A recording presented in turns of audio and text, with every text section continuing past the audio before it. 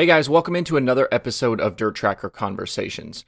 The Chili Bowl is on tap for this week, and we wanted to go ahead and get you ready for all of the action. So this week we did something a little bit different, and we're doing a joint episode with the guys at the Passing Points podcast. So on this episode, it's me, Travis Ashwood, and Michael Tyree, and we talk everything Chili Bowl, guys to watch, prelim nights, all kinds of stuff on this episode. So dive in, take a listen, get yourself ready for the Chili Bowl. Please enjoy the show.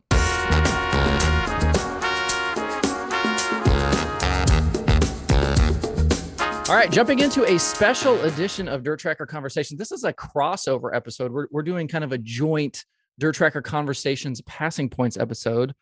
So obviously, these two guys on the screen with me, Michael Tyree, Travis Ashwood, two of the three hosts normally from the Passing Points podcast. Lane is still over at the Expo Center trying to get loaded in for Chili Bowl, I think. But we're gonna just jump in, and I just want to talk Chili Bowl for however long we feel like talking. So I wrote a few notes down, but you guys live in the area, so kind of start me off with your own histories with the Chili Bowl. Like, how many years have you been going? Like, I know Travis is racing it a few times. Like, start me off with just like how much you guys have been around this event. Well, I mean, essentially, for me, I was born in 1988, so it's been around my whole life.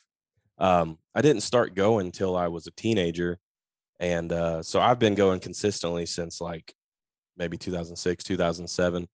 Since I've been an adult, I've done everything I could to buy tickets every year or a pit pass. So the only time I've missed in recent years was, I don't know, like 4 or 5 years ago. I had to miss because somebody decided to get married during Chili Bowl week. And wow. Yeah. It was the cheapest time. Would you want like an outdoor wedding or something? We went to Honduras. I got married on a beach in Honduras. Okay, good. You were married in Tulsa. And that was the cheapest time to go. So that's when we went. So that's the only cheap Chili Bowl I've missed in recent years. The best thing about it, though, is I can never forget my anniversary because it's always Chili Bowl. It's always during the Chili Bowl. Yep. Yeah. So I got married on New Year's Eve, so I always know when it comes around to New Year's Eve that's my wedding anniversary. So. It's a smart trick for all the single guys out there that are planning to get married. Use something so you can remember when it is. Yeah, for sure. What about you, Travis? When did you start going? I don't know. It's always been here. I mean, like. Yeah. How old was it? 36. Which one are we on now? 36. 36. Yeah. So I was a year old when they first started doing it. So, I mean, it's just always been there. We've always been going. Yeah.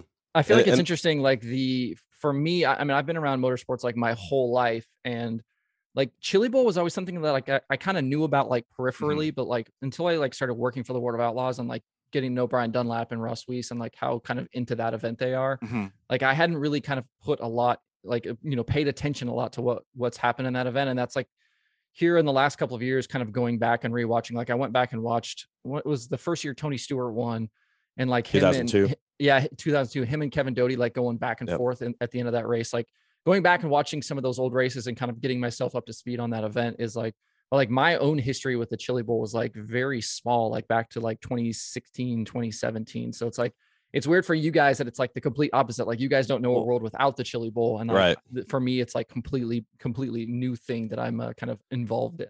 Well, it's not always been this huge, gigantic deal like it is now. Yeah. I mean, when I was a kid, when I was smaller, it wasn't, it was like 2 or 3 nights a week. It wasn't all week long. And you didn't have these 400 cars showing up. And I think even from the time I started going consistently, it was just Wednesday through Saturday, and now it's gotten to the point where rather than battling through work all week and going all 6 nights, I finally decided this year I just took vacation. Like I'm just taking the whole week off. Yeah, for sure. Because it's so much fun, and there's so many people you see once a year. Yeah, we did, like the year we brought Ross was 2017, and I went the whole week. I think I flew in that year. Monday was just practice day, and I got there partway through the day on Monday, and then stayed the whole week. And then later on, my dad and my brother came. And it was really fun on Saturday. Like we got up and watched Ross run the back of the O main, at 8:00 in the morning. And then we left and went and got lunch and stuff and then ended up coming back. But like we staked out our spot, like up on the deck. And since there was the 3 of us, like we were basically like in a rotation where it was like 2 of us would stay. One of us would go to the bathroom and get beers, come back. And then it was just like a constant rotation all day long of like who was getting beers and go to the bathroom. You have to do that if you want to keep your spot. Exactly. It'll be gone, man. And it's crazy, like how that like deck changes like through the week. It's like on the prelim nights, it's like not too bad because like guys are kind of up and down all day and there's like plenty of space. But like come Saturday, like people, like that thing is packed to the, like all the way to the railing, and like you better have your spot because you're not going to have anywhere to see the race. Yeah. They live there all Saturday long. Yeah. Absolutely. And like seeing people like stake out, like when I was there, like there were like people would put benches up and it was like the Swindell bench or whatever. Like you weren't allowed to like stand right there and stuff. It's pretty crazy how that works. Did you ever go back to the back row? Or not the back row, but the back grandstands? Yeah. I went over there, and like the thing that I really struggled with over there, and I guess maybe you just have to be a few beers deep before you go over there, but like I feel like the fumes are really bad in that corner. Oh yeah. And so I wasn't like, I think I watched maybe like a couple heat races or something over there, and I had to bail. There's that big exhaust unit over there, so it's pulling everything towards you and across you anyways. Yeah, it was vicious over there. Like I couldn't make it very long. Yeah. Well, Travis, tell me about your like racing in that event. I know you've done it a couple of times, and it's like I've done it once. Really, we did it the first time we did it. We blew a motor up in our prelim heat race, second lap, and we were going to change motors, but I was like, we didn't have the motor there. We were going to have to change motors for Saturday. I was like, well, I don't want to work that hard to start racing during breakfast, so we just decided to skip the rest of that year and just do it again next year. And the next year we, like you said, but the O main, we got into our K main. Yeah. And just, had a fun time just showing up and playing around, playing race car driver. But what kind of where I wanted to go with this is like, one of the things that like, you hear guys talk about is like the Chili Bowl is like once a year, right? And it's like, it's not like there's weekly racing that happens at the Expo Center. Like the only time you can get experiences during that week. Oh, that's my first laps in a midget. Yeah. And so it's like, and I mean, a lot of guys get their first laps in a midget at that event. I mean, look at all the NASCAR drivers that have done that. But what I'm wondering is how difficult is it to like figure out what the hell you even have? Like you get a couple of hot laps and it's like, then you're, back then you got your full Monday, you might get 2 hot lap sessions and you get your hot lap session, on your prelim night. But like, how do you even figure out like how to set the car up and where to run on the track? Like when you get so little track time, it's insane to me that you'd even be able to adjust. I mean, a lot of it is just like experience and other things, dirt racing. And then you also have to just watch other people and kind of mimic what they're doing. And you can pretty much read the tracks to know where you want to go to the bottom and top. And it's just like any other dirt track. It's just inside of a building. I mean, you just read it and it moves too, Yeah, for sure. Do you feel like, watching guys like watching Brian Dunlap, for example, like him and his dad have a couple of cars, and it's like when it's their race days, like they're like, I wouldn't say stressed, but like it just feels like there's a lot happening and like turning the cars around and stuff. And like, was that your experience where you kind of like amped up on your prelim day?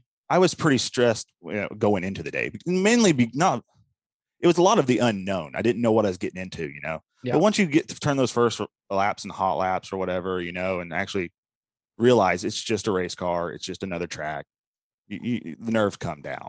Yeah. I will say though, like one of the coolest feelings is sitting on the ramp. I tell Michael he needs to run it just so he can realize he's getting ready to roll out there with all those guys. I liked one of my favorite things about that is like the way they line the 4-wheelers up, and like you basically roll forward until you put your front bumper on the guy on the 4-wheeler in front of you, so you can kind of relax for a second. But just like even on the ramp, you can see just like how intense guys are already, and they're like kind of trying to peek through to see like what's happening, or like somebody's got a phone in front of them so they can see the broadcast. Well, you're also just trying to see what they're doing, the other cars the race before you are doing on the track, see what lines are coming in, where's the track migrating to, just that way, you're trying to get some advantage, but everybody else is doing the same thing, so like, I don't know, you don't know if you're getting it or not, but you just also don't want to get left behind. What is that feeling like when you're like, not even to the ramp yet, but like when you're in the staging lanes and then you kind of like, I feel like some guys are in the car immediately. Some guys kind of wait to get in the car till they get up there. Like, where were you at? Were you in the car already, like ready to go? I've always been one of the first ones in the car. Okay. I tell everybody I'm slow.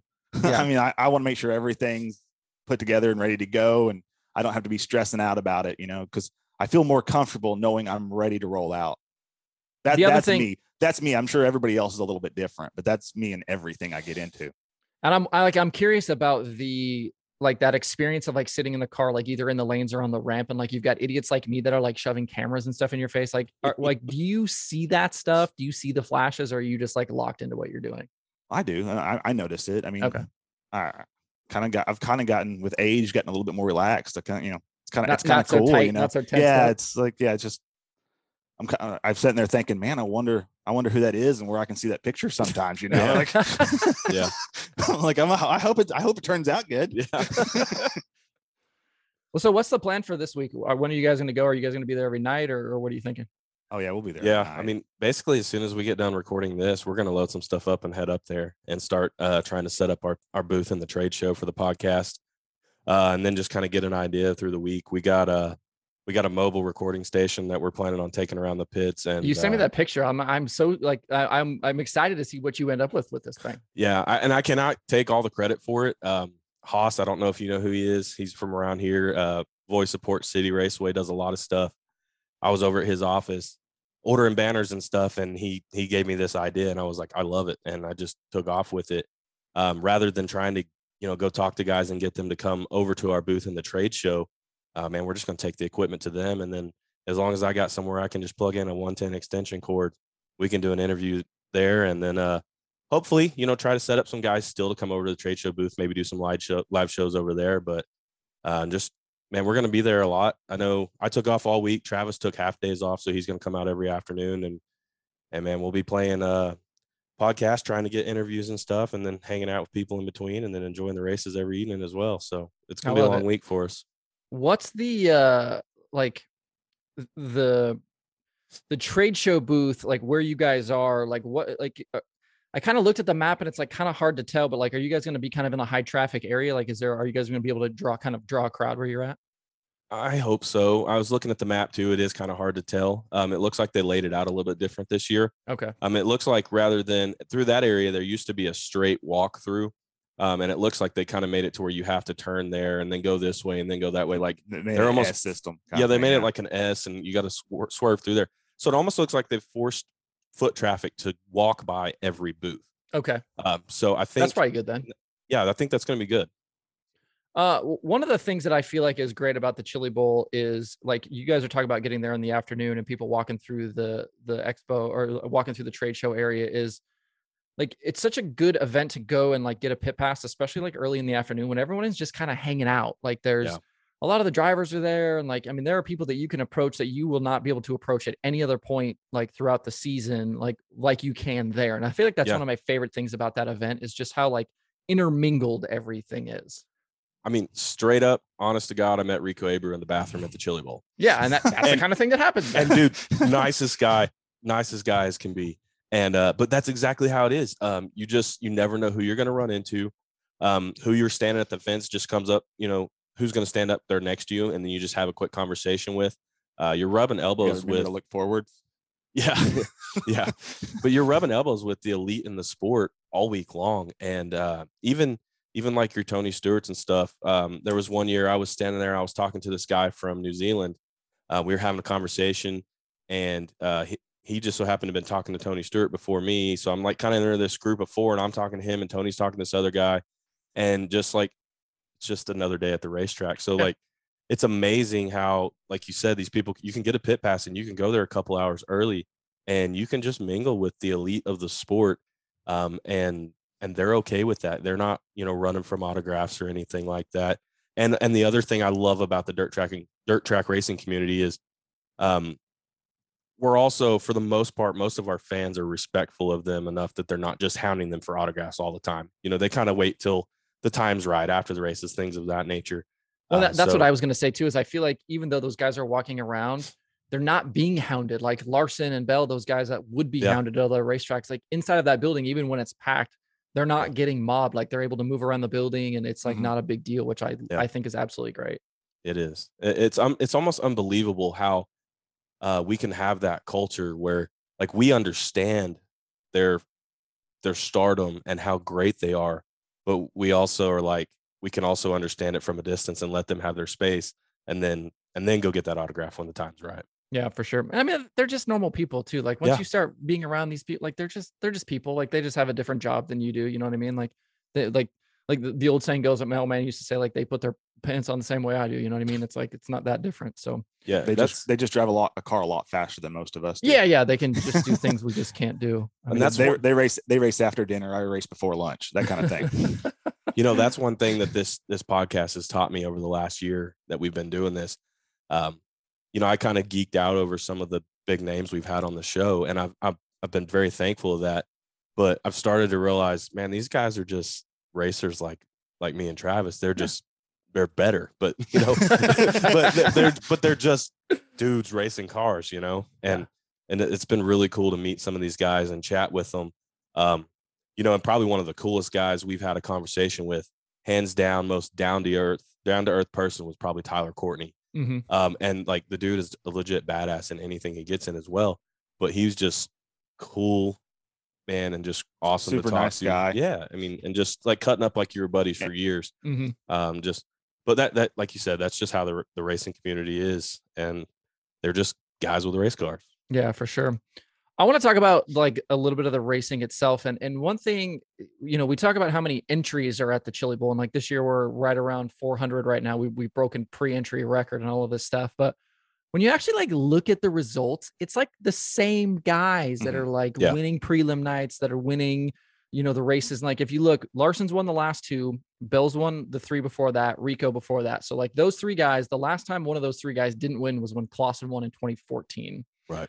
And then when you look at the different owners, Larson owned his own car the last 2 years, but before that was Keith 5 years in a row. And so like the last winning owner before that was 2014. So it's like, and then you look at prelim, which was nights, Keith's brother, right? Rusty Coons. Yeah. It was like a dueling Rusty partnership or something like that. Yeah. And then you real quick, I would say just that 2014 when Clausen won, just to see, it was such a surreal moment to see him win that thing. And, it was awesome to enjoy in the moment, but since he's been gone, looking back on it, being there in the stands, getting to see him pull that off and finally be the one that dethroned Kevin Swindell. Yep. That's one of my favorite Chili Bowl moments of all time. And it's like, sorry to interrupt. No, you're good. And it means more, like even once you get away from it, and now that what the way the future happened, like it's even more special. You're definitely right there. No, but I was gonna say, so like prelim nights, Bell's won 6 straight and 7 of his last 8. Rico's won 4 straight and 6 of his last 7. Larson's won 4 straight, and Grant's won 4 out of 5. Yeah. And so it's like the prelim night guys are like, it's the same guys winning prelim nights. It's the same guy. It's like, how do we end up with the same guys every year when there's so many cars? And like, even with I feel like the passing points format is like, you would think would kind of have there be more randomness, and like there is a little bit of randomness here and there with some guys that make features and stuff, but I mean, for the most part, it's like the same guys. I think it's just a fact that those guys are that damn good. Yeah. It doesn't matter the luck. Everybody says that, and they know the Chili Bowl's luck of the draw with the passing points and all that. But I think you have an elite few that crap just doesn't matter. They're going to rise to the top no matter what. And you talk about the last several prelim night winners, but I think if I remember correctly, I read that Larson and Bell are tied with Sammy Swindell for prelim night wins now. And there's a part of me that like selfishly wants the old man to get a prelim night win this year to keep that streak going, just as fans to keep just see how long it can go on, rather than Larson and Bell win again this year and pass him. But, he's got a tall task in front of him as well. But there's been a lot of guys over the years that have won a lot of prelim nights. But like you said, I think it's just like somehow, some way, they know what they're going to do in that building, and they know how to get around cars. I want to talk about last year a little bit. And like you saw, I mean, obviously Larson wins, and, everybody talks about the stupid screen thing. I'm so tired of that conversation, but like you saw Bell like make a mistake, right? Like you don't see Christopher Bell make mistakes like that. And it's like, that I feel like that's to the point where we are now between Larson and Bell inside of this building, is that Bell pushed it so far and he knew he had to do something completely insane. And like, I've heard him say since then that like, he knew he was going to flip before he even got to the corner. Yeah. I heard a recent interview. He said he knew middle of the backstretch, he was going to flip. Exactly. Because he said he said, I was 6 inches too high. Yeah. And that's just amazing that he can analyze it like that. But like you said, I think we're down to the point between those two guys that it's who's going to be not perfect first. Well, let's say, what was it 2 years ago when Larson made the mistake going into? That was 3 years ago. 3 years ago. 3 years ago. Yeah. Yep. Yeah. So, I mean, one mistake out of the 55 laps. And it cost him his first Chili Bowl. Yeah. Yep. Or Bell flips a car. I mean, I think like you said, it's just the last couple of years, it's been between them guys. And it literally has come down to who's going to be not perfect, because them guys are usually perfect on that race. Well, what I will say, like, I feel like Bell is like, as smooth as Bell is behind the wheel. And I was just talking to somebody about this the other day that, like, when I was at Chili Bowl a couple of years ago, I was in the infield. I think it was 2018. It was when Bell won his second Chili Bowl. They went out for hot laps, I think for the pole shuffle, and Bell came by me like literally full song in 3 and 4, and he had one hand on the steering wheel, and he reached up with the other hand to just wipe off his visor, and it, like, he looked like he was sitting on a couch, like he's so smooth. And like on the flip side, I feel like you see Larson actually make a lot of mistakes. Like Larson, he's kind of all over the place, but like for whatever reason, he's kind of a hustler. Yeah, he's like but it's like when he does make mistakes, like it doesn't matter. Like it's weird. Like he's able to recover so quickly from mistakes. And I think that's like what the interesting kind of dichotomy between the two of them is I feel like Bell is usually really smooth and Larson is just kind of all over the place. It's an interesting thing. I remember thinking about the same thing about Rico Abreu one year when he won it. I remember him running the cushion, and if he'd get the car upset and it would start to push in the center and then gas it out and come out of it. And he was still just so much faster than everybody doing whatever he was doing. I guess had just the car so tight and had so much forward bite off of it, but still just walked away from people with it. And I never realized you talking about the difference between Bell looking a lot calmer in a car and Larson kind of looking like he's on the edge of out of control all the time. You kind of made me think back. If you look at those two in a sprint car, I think those driving styles are emphasized in a wing sprint car as well. Oh, for sure. Because you definitely see Larson, this move, that move, real quick, just change on a dime, and Bell's a lot more just smooth through the corner. So that's I feel like too, like what we've seen out of Larson, like even just talking about the sprint car stuff, is the aggression that Larson is able to have. And like Larson can be aggressive and like not just completely crash the shit out of people. But I feel like the level of aggression that we've seen out of him the last couple of years in a sprint car has kind of changed the game a little bit. And I feel like you're seeing some of the other younger guys be more aggressive because of how it's paid off for Larson. And I almost wonder, and I've talked to Blake Anderson about this too, but like where this kind of leaves like Donnie Schatz, because like Donnie is so smooth and Donnie doesn't touch anyone. No. And I almost wonder if like Donnie's getting left behind a little bit because he won't like make some of those moves and he won't be so aggressive in the car like we've seen from guys like Larson. I've actually had that conversation with friends as well. I'm a big Donnie Schatz fan, and I've always said the man can drive smoother, cleaner, and on lines that nobody else can better than anybody else. But yeah, I think that's part of it. A lot of people have blamed the Ford engine with him, but I don't blame the engine at all. I think it's more a factor of Ricky Warner being gone. And then just like you said, I think the sport and the driving styles has surpassed his willingness to go that direction. We've had the conversation more than once on our show about like when you go watch the midget races, it's slide or die. I mean, you have to send it and not care. I'll be honest. Outside of the Chili Bowl, and then I will go to the USAC National race at Red Dirt Raceway here. Outside of that, even on Flow Racing, I might catch it from time to time. But I'm not a huge fan of watching midget racing for the fact that they're just running each other over a lot. Yeah. I feel like I like the midgets because of that. I like that it's elbows out, and it's coming kind of from more of a pavement background, like watching pavement late models for as long as I did. And some of the stuff that I was involved in when I was younger, like I almost crave that contact. And I feel like that's something you don't get in dirt racing. Like, and you obviously can't do it with open wheel cars, but like even with the late models and stuff, like I don't know why those guys don't really beat on each other more. And it's like, I feel like that's something that's really satisfying about the midgets is that like they will elbow each other up out of the way. And I know it gets completely out of hand at times. But it's something that's like frustrating to me too, to watch like somebody like Timez. And I know everybody loves Timez, but like watching him move people and do crazy things and then him getting completely pissed off, like when someone does the exact same things to him. Yeah. But I understand like why you wouldn't want to tune in sometimes to the midget stuff because of like the way that goes down.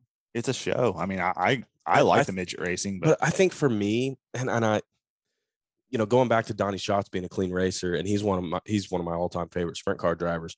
I've always tried to be a clean driver, and I get extremely furious when somebody, just sends a right rear at my left front, and I got to hit the brakes to keep from. And so like, I think that's where I have trouble watching it because I don't like getting raced that way personally, and it translates to me. You get angry because of it. Yeah, it's almost annoying to watch. But I will say, like, I'm not opposed to watching it. I just don't. it's not like I got to watch the midget race tonight. Like I'll play it in the background or something, but I'm usually not like totally keyed into it just because of that style of racing. But there's a lot of great races in the midget world. Cannot take that away from them. The style of racing, the style of the car overall is very entertaining. And it's fun to watch. And the 6 best nights of the year is at the Chili Bowl every year. And for whatever reason, me personally, I don't see a whole lot of that style of racing in the Chili Bowl between the big names. You see it, I think, in a lot of the lower alphabet stuff, guys that are a little bit it's the desperation. more willing. Yeah, the desperation. Yeah. Yeah. But I think, when you get to the big names, for the most part, they tend to respect each other a little more. And I think that's why I do enjoy the Chili Bowl more than regular midget races. A lot of times in the A main on Saturday night, you see long green flag runs because they respect each other and they know they have to get those 55 laps down before they even start getting to where they can fight for it, Yeah. And you're not going to see Grant and Pittman and, Sunshine and those guys. Those guys aren't going to do that stuff to each other. There's too much respect amongst those groups, I think. And they also just run big races week in and week out. So it's, it's not like me going to run it. That's the biggest race I've ran, and I think guys, too, like with the guys, USAC midget stuff, I feel like the USAC stuff it's like a combination of factors, right? It's like, midgets are already kind of that way. And then, I feel like a lot of it though is like a lot of the kids, and I'm not saying kids because it's like, oh, these kids get off my lawn, but it's more like the like them knowing that they need to show something and show something quickly. They put a lot of pressure on themselves. Exactly. Like, and a lot of them are trying to get noticed by Keith or get noticed by TRD or some of these opportunities to get moved up, and they know they have to show something. And so they take chances and they make moves that they probably shouldn't make, but they're like, they feel like they have to get something done now. And I feel like that's where it comes from. And it's not so much about like, oh, these are just shitty kids and they don't care about anything. I don't think that's true for a lot of those kids. I just think that the situation has created this kind of monster where these kids kind of have to do something. I see that. I've not really considered that, but you're right. Cause that entire midget division has been bred as the place you need to go if you want to go to NASCAR. If you want to take the next step in your career, you got to go through the midgets. So I hadn't really considered that. Just them having to prove themselves is more why they're doing it than just because they're a dirty racer. Yeah. Well, and I mean, look at too, like somebody like Buddy. Like Buddy comes up as a sprint car racer in California, and then now he's been steered into the midgets almost because like that's what the Toyota program is, right? And it's like if you probably talk to Buddy, I would imagine Buddy probably just wants to go race sprint cars, but like because of how they want you to kind of come up through that program and what's happened with Larson and Bell and some of these guys over the years, it's like that's just where you kind of get steered. And it's like, I mean, Buddy is just a great racer anyway, but I feel like there's a lot less of guys just kind of straight up coming through the lower sprint car ranks and moving their way up now than there is kind of coming up through some of the open, like some of the non-wing stuff, like the midgets, I feel like. Yeah, I would agree. I think, that shows with Buddy, him and I think Crouch putting a sprint car team together. Yep. I haven't seen a whole lot of information on that, but I would assume that he's still going to be a full-time Keith Kunz driver, because when we had him on our podcast in November, he was talking about how he has the desire to go NASCAR racing, and he's still going through that TRD program. So I'd imagine as long as he's going through that TRD program, he's going to be in a midget for Keith Kunz. But even him forming his own partnership on a sprint car team, I think proves well enough that his heart probably is in sprint cars, but his career path is set in NASCAR, which has to go through the midgets. Yeah. Well, from what I understand about that situation, he's still full-time USAC with Keith. And then he's still got to do like some pavement late model stuff, which he started into this last year. And then he got hurt after he crashed. And then he's going to kind of sprinkle in the sprint car stuff in between that. But from what I saw, they want to take like basically that deal with Crouch's dad and Bernie. Like they want to go full-time World of Outlaws racing like the next year in 2023. And they want Buddy to be their driver. But then obviously if Buddy has commitments with Toyota, like that's not going to happen. But right. I mean, like, can you imagine Buddy as a full-time World of Outlaws driver? Like that would be super awesome. Yeah. Yeah. I mean, I want the kid to succeed and do what he wants in life, but selfishly, yeah, that'd be badass to watch. And I hope it happens. So, I mean, we have the same thing with Larson and Bell. Like, I mean, those guys went that way because that's just where you're supposed to go. But and see, and I'm geeking out right now because Casey Kane's a full-time outlaw. Yeah. I know it's 17, 18 years too late. Yeah. But it's still awesome for me to watch. And I'm excited about it. Yeah. I don't know. I think a lot of the sprint car drivers were kind of glad to see Larson back in Cup. Well, yeah, they quit kicking their ass. They're paid. Yeah, their money their money situation was starting to suck. Well, speaking of some of the young guys, like I wanted to bring up, a guy like Corey Day from California, talk about Gavin Boschel, Ryan Timms, Brent Cruz, like some of these really young guys that are going to get an opportunity at the Chili Bowl this year. And like with them changing the age requirement, like now you don't have to be 16 anymore. Like you can apply and get in. And like, Yeah, I feel like Day, Timms, Cruz, actually probably Day and Timms are probably a little bit of further along than Boschel and Cruz are, but like, are there some young guys in the building like that you guys are interested in seeing? yeah. I mean, I've got Cruz on my list and Timms. Obviously, I've raced with Timms this year in ASCS. And Timms is a stud. I mean, he is like he's one of those guys that comes in there so fast, and like I don't understand how he took that corner twice as fast as me. It doesn't make sense. I can't drive any harder, And I'm like, he's almost just like get out of my way. And even sometimes it's like, oh, if I could catch you, I'd give you the bumper because you were a little bit rough there, I thought. But but no, like I've got him, Timms, Cruz on my list. Outside of that 16-year-old age requirement, I feel like there's still some other young drivers that could turn some heads. Chase Randall's been turning heads in a midget this year. It wouldn't surprise me if he did something, made a prelim night feature, even ran strong. I'm going to be watching that Steven Snyder Jr. that won the KKM give back in the Keith Kunz car. I think that's an interesting one too. I don't actually particularly know his age, but I assume he's over 16, but I know he's fairly young. Yeah, he's pretty young, I think. There's young ones all over the board that like I said are outside of that 16, but definitely for sure out of those two, I've got the under 16 that got approved. I've got Timms and Cruz kind of on my radar.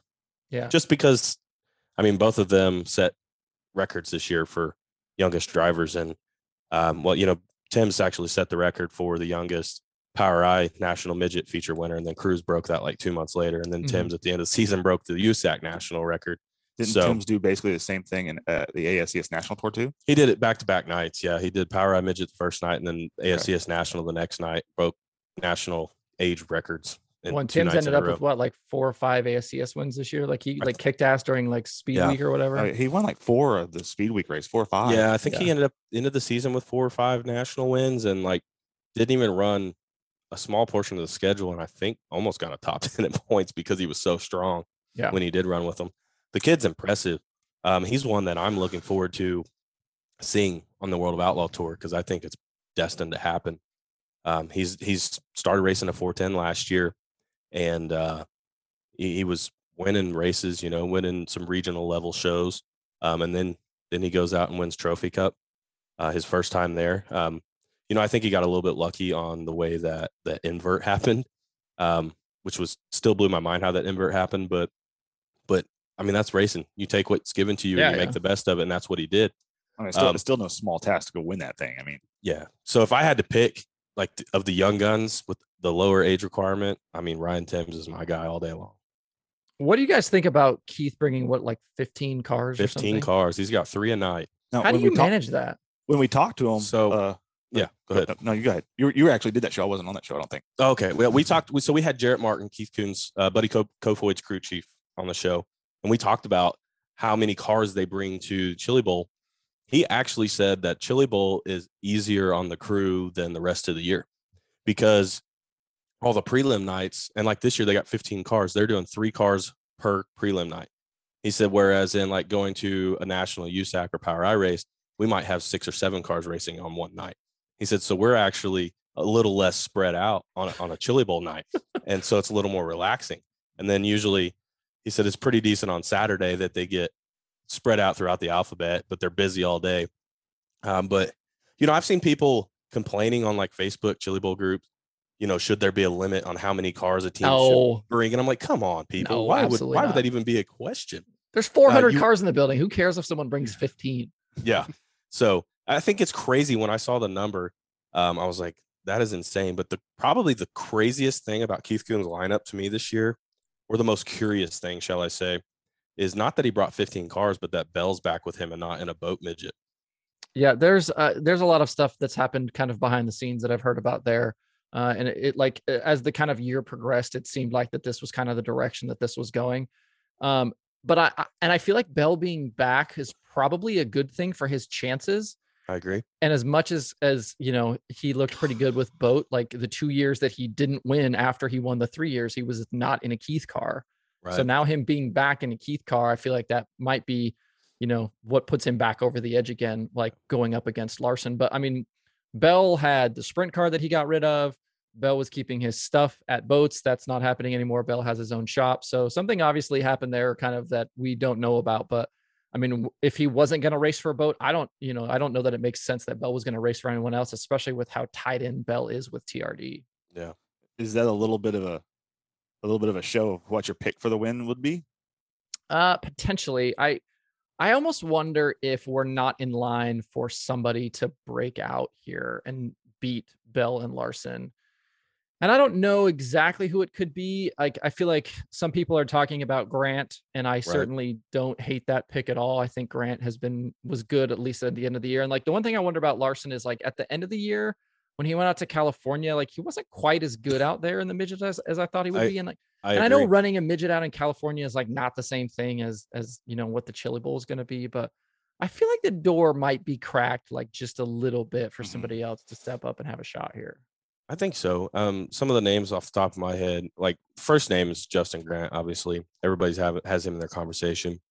If T-Mez can put a good smooth week together, he's definitely capable. That'll get the stands going. And then a guy the crowd would love that. Yeah, Tyler Courtney. I don't think you can count him out. Cannon McIntosh is one I would pick to be strong too. Yeah. I like Buddy too. I was gonna say, Buddy was next on my list. Like, I feel like, as far as a national midget guy goes, like, and he being in a Keith Kunz car in that building, he's the next logical choice.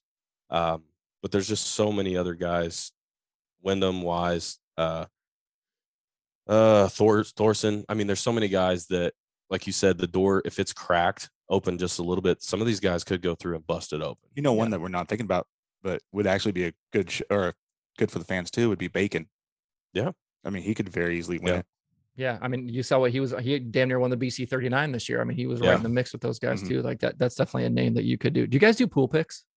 I don't. I've never gotten into it. No. What about you, Travis? Nope. Never done the Chili Bowl pool? I haven't. Wow. Okay. Yeah, I thought about. Everybody does this. I figured with as many times as you guys have been neck deep in this thing.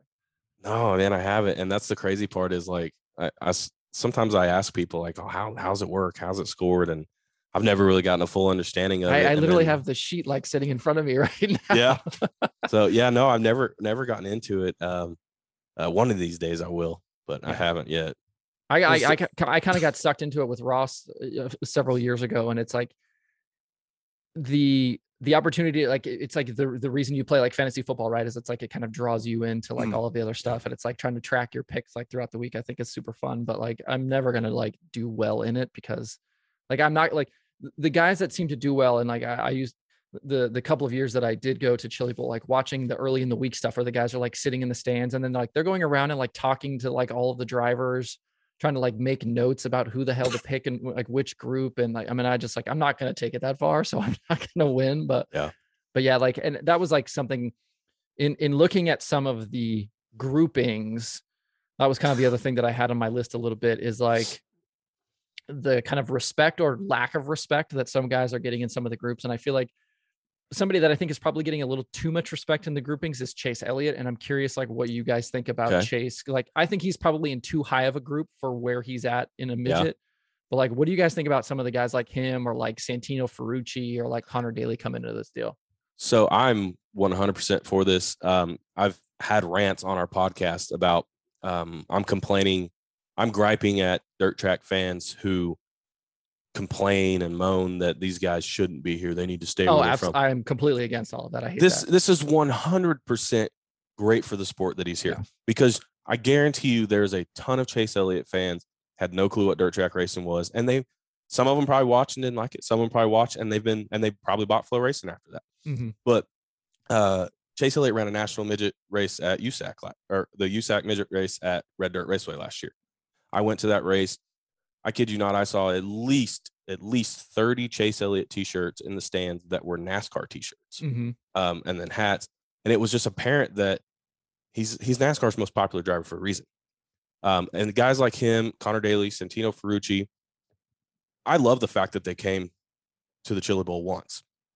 What really sets it apart for me is the fact that they're continuing to come. And even Chase Elliott has opened himself up to ridicule from people. He's not he's not lighting the world on fire.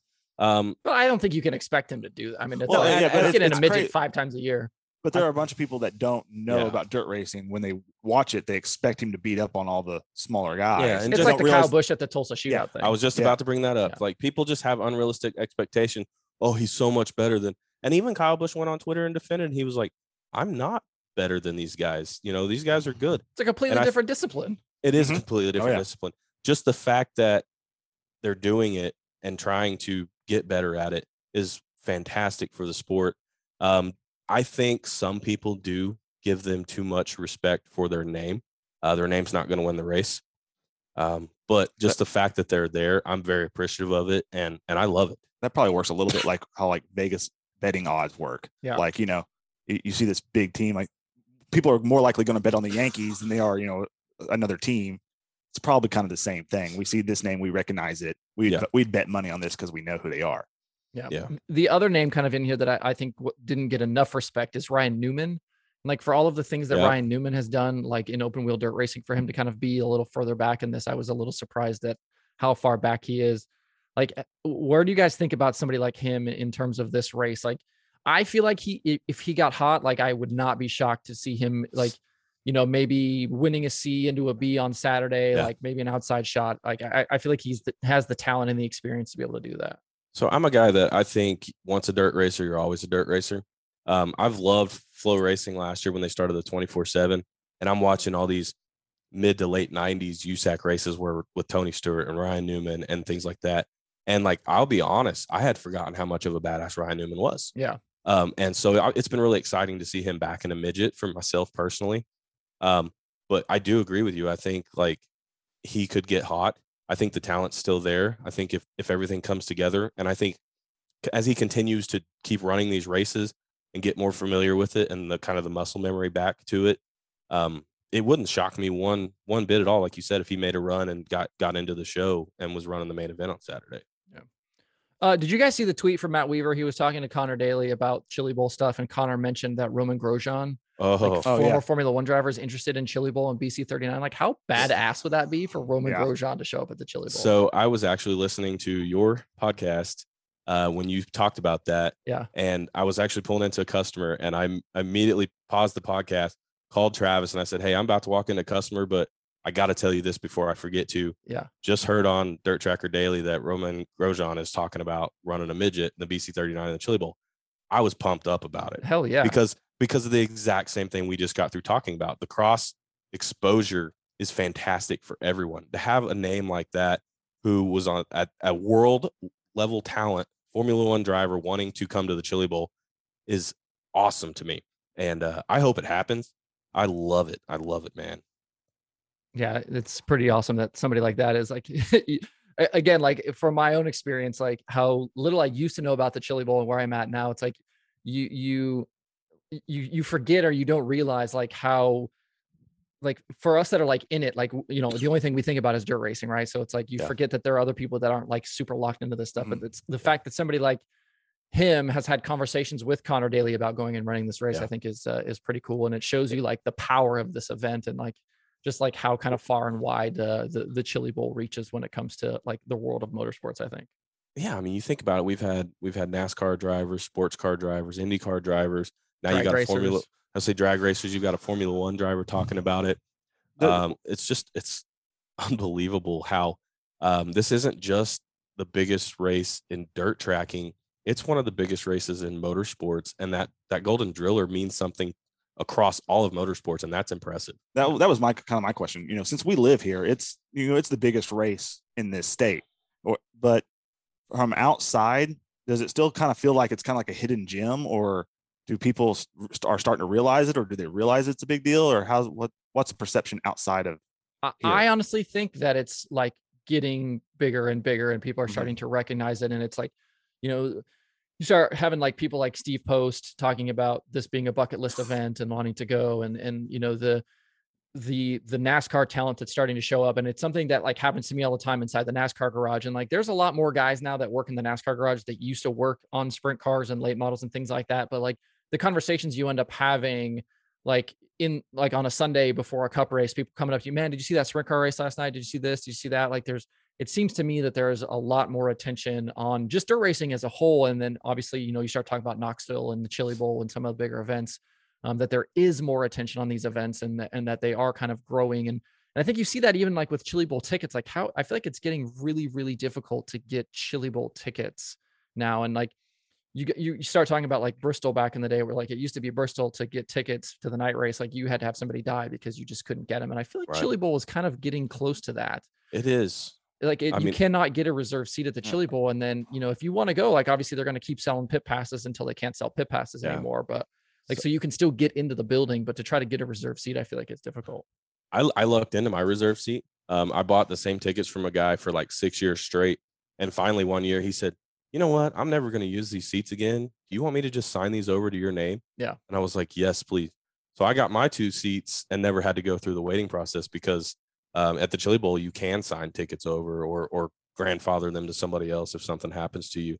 But it is one of those type of events.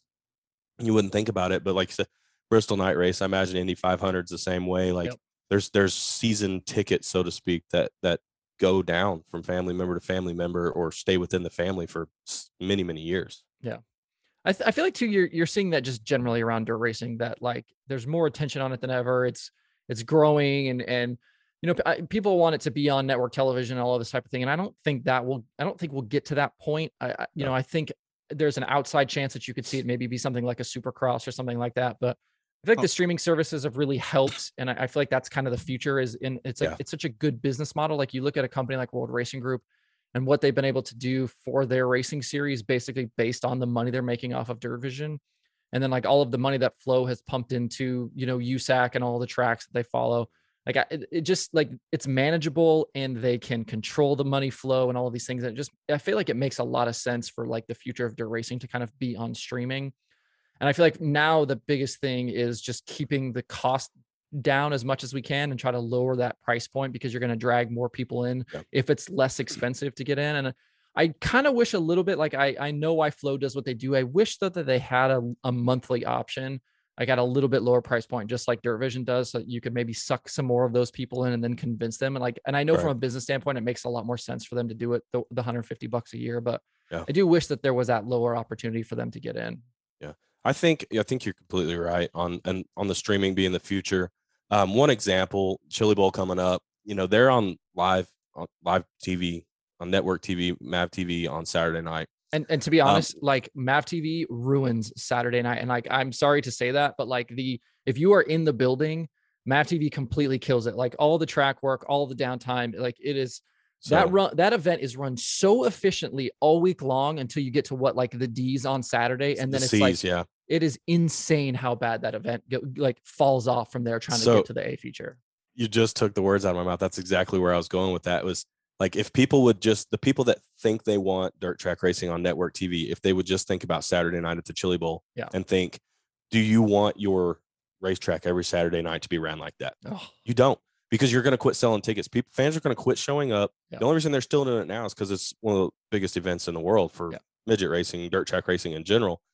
But it sucks being in the stands there and having an hour in between C's and B's or just so they can get their 4-hour time slot on television or whatever. Like I said, it is such an efficient event that they have to do what the network television wants them to do. It's almost a shame. I know a lot of people enjoy being able to watch it on MAV TV, but I just assume to be able to finish out the entire week on Flow Racing, you've already paid for it anyways. And so I wish that people would think about that one particular example on if they really want network television involved in their racetrack or not. Yeah. I think too, the dirt racing, I feel like even if you have like a really efficiently run program, that it's difficult to put on TV, like in a decent window. And it's like, if things happen, you have red flags, there's weather, like, I feel like it's a really difficult proposition. And even for me, like on the streaming services, like I don't watch a lot of races live. Like I'll probably tune into a lot of the Chili Bowl stuff live, but like through the year, like this year I watched like every Lucas race, every Water Valley late model race, sprint car race, all the USAC stuff. I mean, I watched everything, but like I watched hardly none of it live. And it's like, I'm going to go back the next day when I can fast forward to the parts I want to see. I want to watch the feature. If there's a crash, I can skip forward, past the cleanup and all of that type of stuff. Cause like that way I can watch it in a much more condensed window. And I feel like putting that stuff on TV is going to hurt the at track product. And it's like, I just don't know that it works like in a very rigid kind of box of being in a certain time slot on television. Yeah. So, I know we've went pretty long so far. We're pushing an hour, but I kind of did some homework myself, and I kind of wanted to, I felt a little bit pressured because I know you're an analytical and a stats guy. So I wanted to be prepared. I wanted to be prepared for you. But I did want to have the conversation. I kind of want to talk prelim nights. I don't know if you have a list of the driver breakdowns per night or not, but I do, because it's on the Chili Bowl sheet. Yeah. Okay. There you go. Yeah. I'm kind of curious let's just talk potential lock-ins each night. Winner, second place. Just I got a list of what I consider some of the big names that night. Threats, I think, to win that night, and then let's maybe throw out some dark horse picks each night. But I will say, starting off, if you're racing Tuesday night, that sucks. Yeah, for sure. There's got to be a good 30 people that usually lock into their prelim night feature on Tuesday. The list on Tuesday night is just insane. Yeah, it's crazy. And like, I mean, just the fact that Larson is on Tuesday, I think is, kind of ends it for everybody else. Like there's no reason why Larson won't win that race. And like, you look at the Chili Bowl pool, the group 1 for Tuesday is Courtney, Beeson, and Kofoid. And so it's like, those are the group 1 guys. And that doesn't even include Larson. So it's like, how do you get 2 guys out of that group? And then you add T-Mez, you add Alex Bright, Zach Dom, Chris Wyndham, Zeb. I mean, like, that is a vicious night. Yeah, it's insane. And so you're gonna end up with guys that are gonna be BC's D's, like from that group of drivers that are gonna be trying to run, and like a lot of these guys were in the Saturday feature last year. Like, I mean, that's what I'm saying. Like, I'm sure it's happened before, but this is one of the most stacked nights I can recall. Like, I mean, it is nuts. And like, you look at some of these other nights, I feel like, there's still some other good nights for sure, but Tuesday is just murderer's row night. And the fact that they're only taking 2 cars out of there is pretty wild. I feel like if I was looking at the entire week right now and I had to pick a night, I want to race Monday night. Yeah. I feel like Monday night, like, to me, I think the top dog Monday night is probably Cannon McIntosh. Yeah. A couple other names, Jerry Coons Jr. I could see David Gravel putting a run together. He's looked decent at times in the midget. Kind of one of my dark horse picks for Monday night. Like, and it's kind of maybe like a guilty, selfish hope that I want Nick Hoffman to be very successful in that. Yeah. And he looked great at Gateway. Yeah. So I'm hoping he's on a good team. So I've got Nick Hoffman listed as like my top dark horse for that night. What was the story about Hoffman last year? Like, something broke and he was like using like the throttle or something with his hand. I can't remember exactly what the story was, but he was like one-handed the wheel for like an entire heat race or something, and like running something else with his other hand or something. Yeah, I don't remember either. I think it might have been like the throttle pedal linkage broke, and it would be possible with the cam there, just to hit it and use your throttle with your right the bell hand. crank. Yeah, I can't remember exactly what it was, but it was something along those lines. But yeah, Hoffman is like you saw what he did at the Dome, right? Like he's running well in the midget, then he gets in the modified and wins, and he's running good in the late model. Like, he's definitely a guy I think on a national level that probably doesn't get quite enough respect. And I think that's probably the case just because he's always just running a modified, and everybody like he just dominates in the modified. So like people don't think about it like that, but he's definitely one of the most talented guys I think in the country right now. And some other big names, notable names at least, that you got, on Monday night. You got Chase Briscoe, Chase Elliott, Alex Bowman, Cole Bodine, and I list Chase Elliott like we talked about earlier. I don't necessarily consider him a threat yet. No, for sure. But he's just a big name. Yeah, he'll be fun to watch anyway. Yeah, I kind of got on Monday night like my top 3 to watch: Cannon McIntosh, Jerry Coons Jr., and David Gravel. I would maybe throw Mitchell Moles in there. Him being in a Matt Wood car. I think he's definitely a talented kid, and winner at the shootout, and he's still young. I think there's still opportunity for him to get better there, but I definitely think he's a guy that you could see maybe make a little noise this week. Yeah. So moving to Tuesday night. I think anybody's crazy if they don't have Kyle Larson at the top of their list. Yeah. But just to continue to talk about how stacked this night is, some other just big names and midgets: Jake Newman, Tyler Courtney, T-Mez, Jonathan Beeson. I feel like Tim McCready can still be a threat if it comes together for him. Sam Hafertepe Jr. has showed some promise in a midget. Another big name, not necessarily a threat yet, but Santino Ferrucci, then Buddy Kofoid. Jake Swanson, he could pull something out. He's a very talented driver. I mean, Shots. Chris Wyndham, Zed Wise, Shots. I mean, the list just goes on.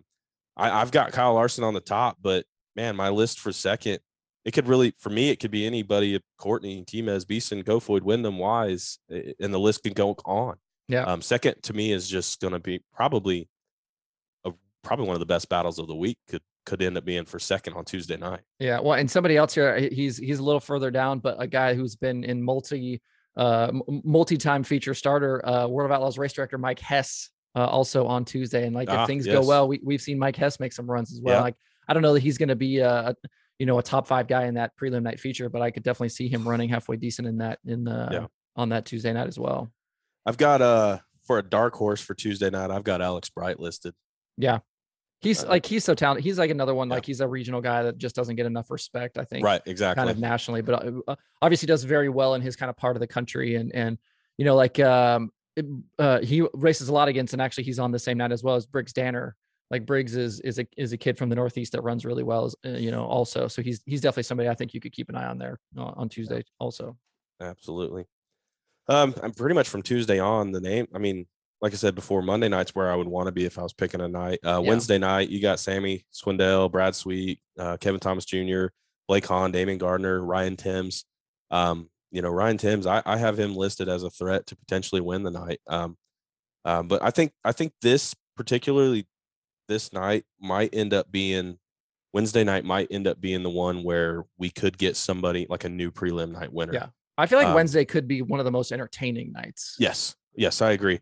I mean, I think you can see Sweet, Kevin Thomas Jr., Blake Hahn. I still think Sammy can be competitive. Damian Gardner, Ryan Timms. I got a dark horse. My dark horse for Wednesday night, I think, is Chase Randall.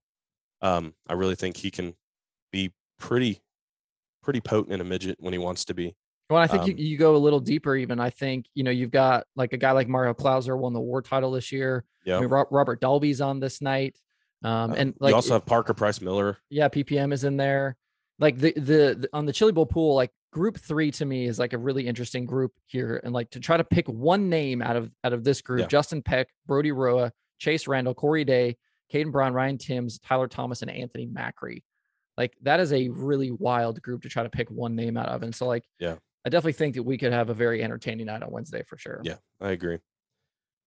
Thursday, you got Spencer Baston, JJ Yaley, Jason McDougal, Brady Bacon, Logan Seavey, CJ Leary, Christopher Bell, many more names. I think your top guy that night is probably going to looking at Christopher Bell, but I think you could really see Logan Seavey put a good run together in the Swindell car, and probably get that second lock in on Wednesday or on Thursday night. I'm sorry.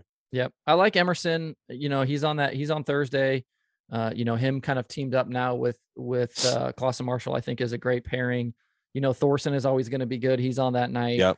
And I like miss Thorson. Yeah. I like Shane Golobic a lot. Shane was going to have a really great prelim last year and kind of ended up getting screwed. But I think Golobic is really talented and is always good when it comes to this event. But there's some good guys on this night. Cruz, Brenham Crouch on Thursday. Some local guys that run really well with Chili Bowl. Andrew Deal and Matt Sherrill both could be some potential dark horses to make some good runs. Yeah, and Daniel Robinson is on this night as well. Daniel was a hero last year with the finger. How about his kids junior sprint at the shootout? Did you see that? I didn't see that one. Oh, his kids junior sprint at the shootout was a baby blue. It was a Channel Lock Sammy throwback. Oh, nice. It was number 1. That's awesome. They interviewed the kid and Scotty said, "Are you a big Sammy Swindell fan?" He's like, not really. I love it. So yeah, he's playing that out still a little bit this year. Yeah, for sure. What about Friday? Man, Friday.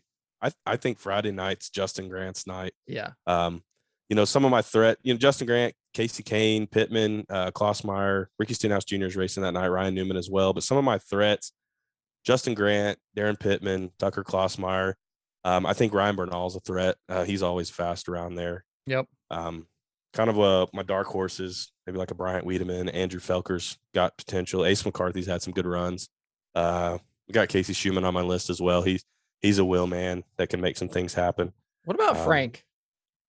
Frank Flood? Frank Flood. Yeah. I had him on my dark horse list. Man, the kid's a shoe. He is. He's in a decent car too. He's in a he's in a good car. Yeah, he's in a good car. I'll put it to you this way. It wouldn't surprise me. Yeah. Like I wouldn't be shocked because I think he has the potential for a run like that for sure. Yeah. It's just there's so many names. Like I feel like you can go through that list all day long and go, what about this kid? What about this kid? We also got to make sure we throw Lane Goodman out because he's right. Is Lane on Friday? Yeah, Lane's on Friday. So nice. Lane Goodman's my number one dark horse for Friday night. Lane's gonna be a lock in on Friday. We're calling it right now. We're calling it right now. So, I just want my photo taken on the stage with him. That's all I want. Yeah. Now I do want Darren Pittman, man. I want him to win the Chili Bowl so bad. Yeah. Just local guy. Our Charger last year too, 20th to 5th. Yeah.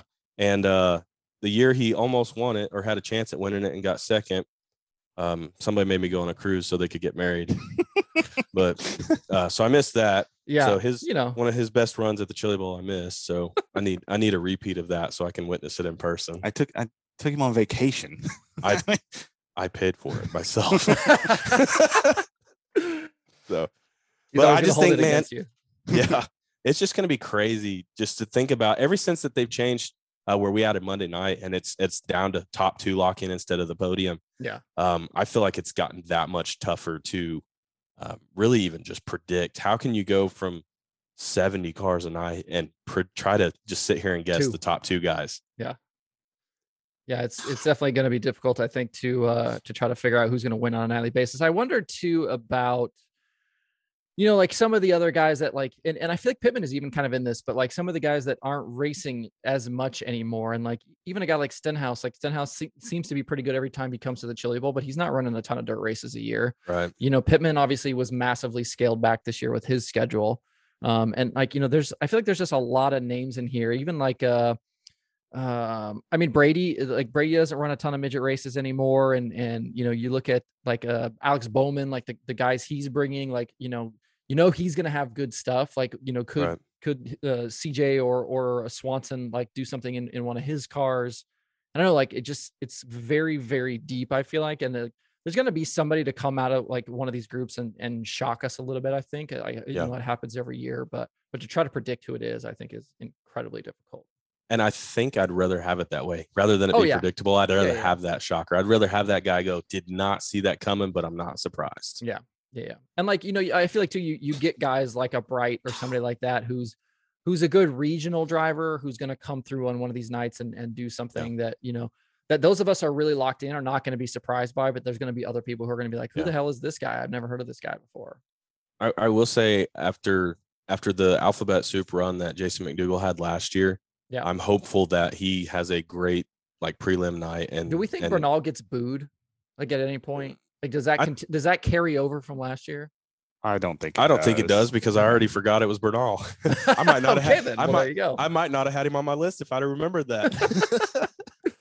No, I don't think he does. I would be willing to bet the majority of the fans didn't realize who it was. They just booed him booed that car that was on the record at that time. And how about that? Was that not epic? That tow truck driver, they're wrecked in turn 3.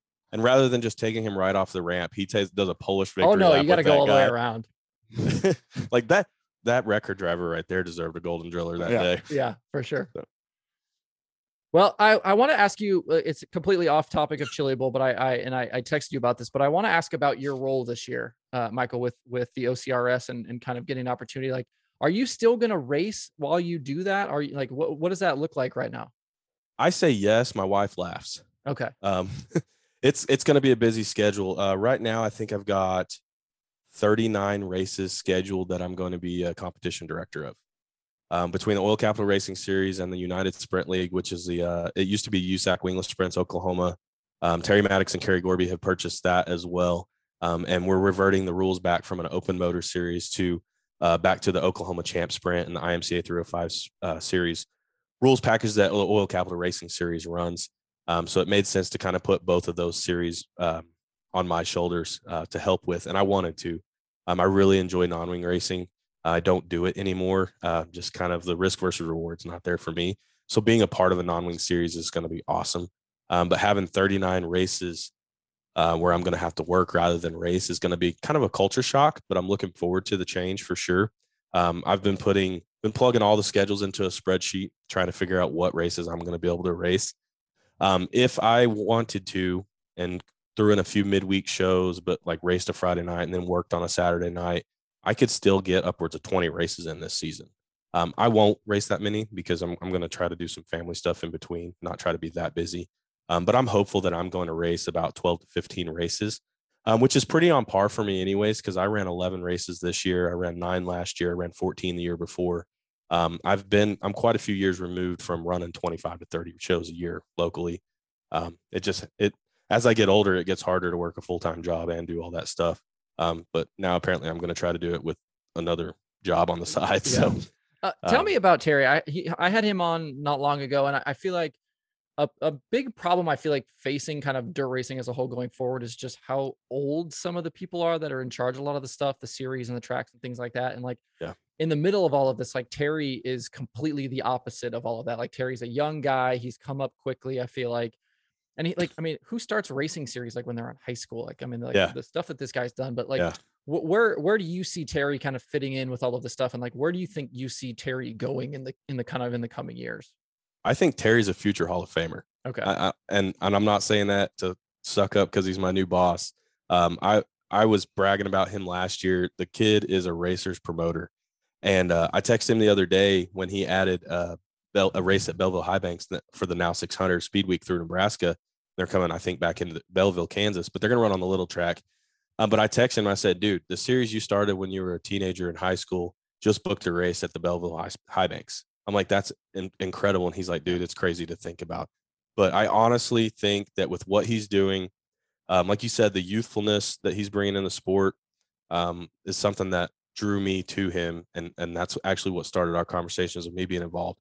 And I've had people talk to me about my new role with OCRS, and they've said the same thing about me. It's nice to get some youthfulness back in the sport. I think people, nothing against our older promoters and our older directors, but they get a bit stagnant and they're a lot of times resistant to change.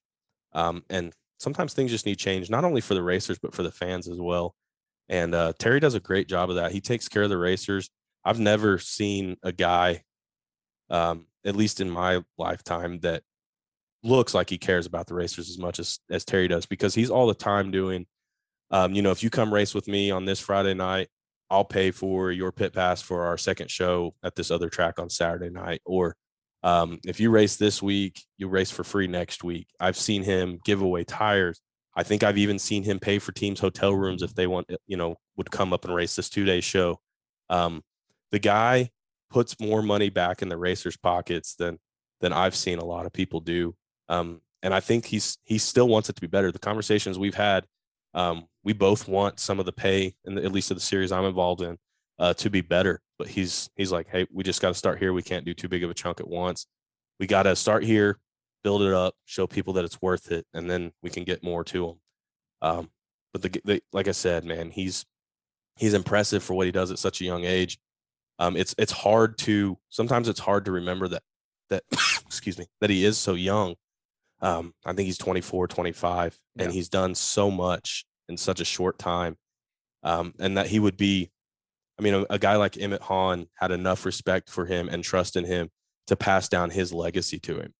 And I think that in itself says a lot about who Terry Maddox is. Yeah, I'm excited to see what Terry does. Travis, what are you going to do this year? What's your schedule look like?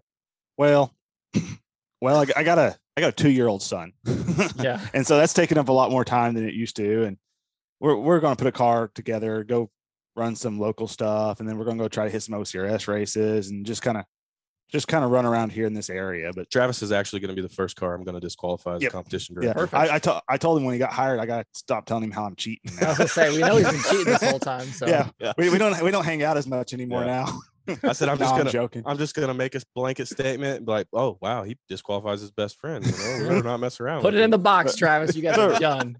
But really, just like we have past couple years. I mean, we ran for a track championship in 18, and after that, it was kind of we just go play around with local stuff and OCRS and stuff. Just hit and miss some races. Have I seen that you guys have put some other people on your car at some various points? I have. I've put Joshua Shipley out of Arizona in my car for some of the, like I said, mentioned earlier, I don't race non-wing anymore. It was part of my car last year. Yeah, it was actually this year. Yeah, we were in a predicament this year where it didn't work out that I had the motor for the race, but I had the car, and Travis junked his car but had a motor. So we teamed up this year, and Josh Shipley still came in. He's a ASCS Santan Desert non-wing sprint car champion from Arizona, and yeah, we put him in my car the last couple of years for our big non-wing race here in Oklahoma. We got a 55 lap Ironman challenge, as they call it here, 55 lap non-wing race here at Creek County Speedway in Oklahoma. And man, we really enjoyed doing that. This past year, it was, what was it? 10,000 to win. It's 10,000 to win. I think it's 500, 600 to start. No, it was well more than that. Was it 1,000 to start? I think. Oh. And then they had contingency money. Yeah, That's throughout the whole Yeah. thing. Oh yeah. I mean, it's becoming a huge show here. Yeah, 40, 50 cars. It's great. So awesome. it's a big enough show that you want to be involved, but I just, like I said, I don't really race without the wing on anymore. Just after a few of the bad wrecks with some of the kids over the last few years, I just And I tell you, I almost had just as much fun doing that, because then I had my son with me, and I had to chase him around the track, and he was just running into everybody's trailer. So, and I didn't have to worry about it because Michael was crew chiefing, and You so just I kinda hang out. I kind of just like being part of a car owner, just Yeah, hell yeah. I love it. Well, we'll get ready to shut it down here. I want to we got to do picks. So who's winning this thing? I'm going to just solely based off of how Kyle Larson looked in California and Christopher Bell being back at Keith Coons. I'm picking Christopher Bell. Travis. Dude, well, I mean, I'm going to have to pick one of those two. I would say Larson. If I'm putting money on somebody, I'm putting money on Larson. Okay. But I'd say, like, I'd like to see somebody else win it, just because I'm that kind of person, like to see the underdog or, whoever. So I'd kind of like to see like a Grant or a Cannon McIntosh win it. But I'd probably be more excited to see somebody that doesn't have velvet ropes around their car. That'd be the people that, because they have the gates that are keeping everybody away from the big name. Yeah. I want to see somebody in the back of the building win it. Okay. I think Bell probably wins, but I'm gonna pick Kofoid just to be different. And I think Kofoid had a good year. And I think, just he has the talent. I think this could be kind of a breakout moment for Buddy. So I'm gonna pick Buddy just to be different. Yeah, no, I think that's a great pick. He's kind of my low-key second pick for sure. Yeah. Then I'm like a Justin Grant, T-Mez, Courtney. So I mean, the problem is we could keep going on this conversation forever. Yeah. So And that's the problem. So for those people that are watching my version of this, tell people where they can find your show.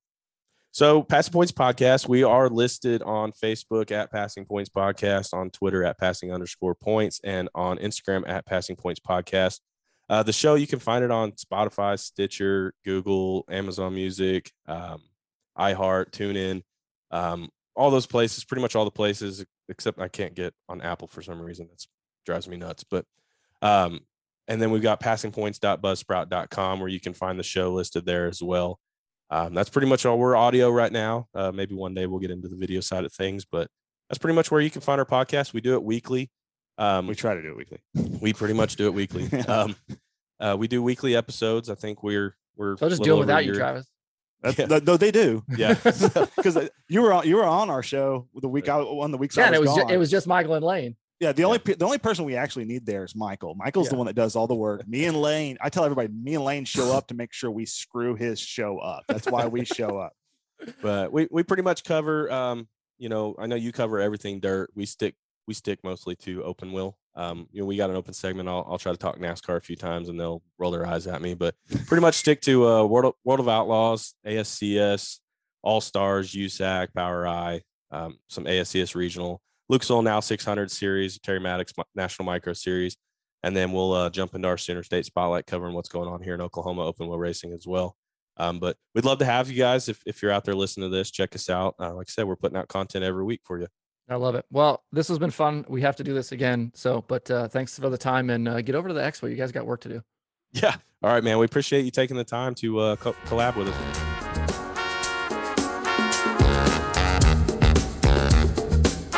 Thanks to both Michael and Travis for their time. I hope you enjoyed kind of the dual collab episode we did there. If you're headed to the Chili Bowl, make sure you find the Passing Points booth in the trade show. Also, don't forget to subscribe to their show. They do a ton of stuff. They've done 93 episodes up to this point, so a lot of great content from them. So make sure you check out the Passing Points podcast. You can find the Dirt Tracker podcast on Apple Podcasts, Spotify, Stitcher, or where you get podcasts. You can also watch the shows on YouTube. For more cool dirt racing stuff, visit dirttracker.com and follow Dirt Tracker on Twitter, Instagram, Facebook, and TikTok.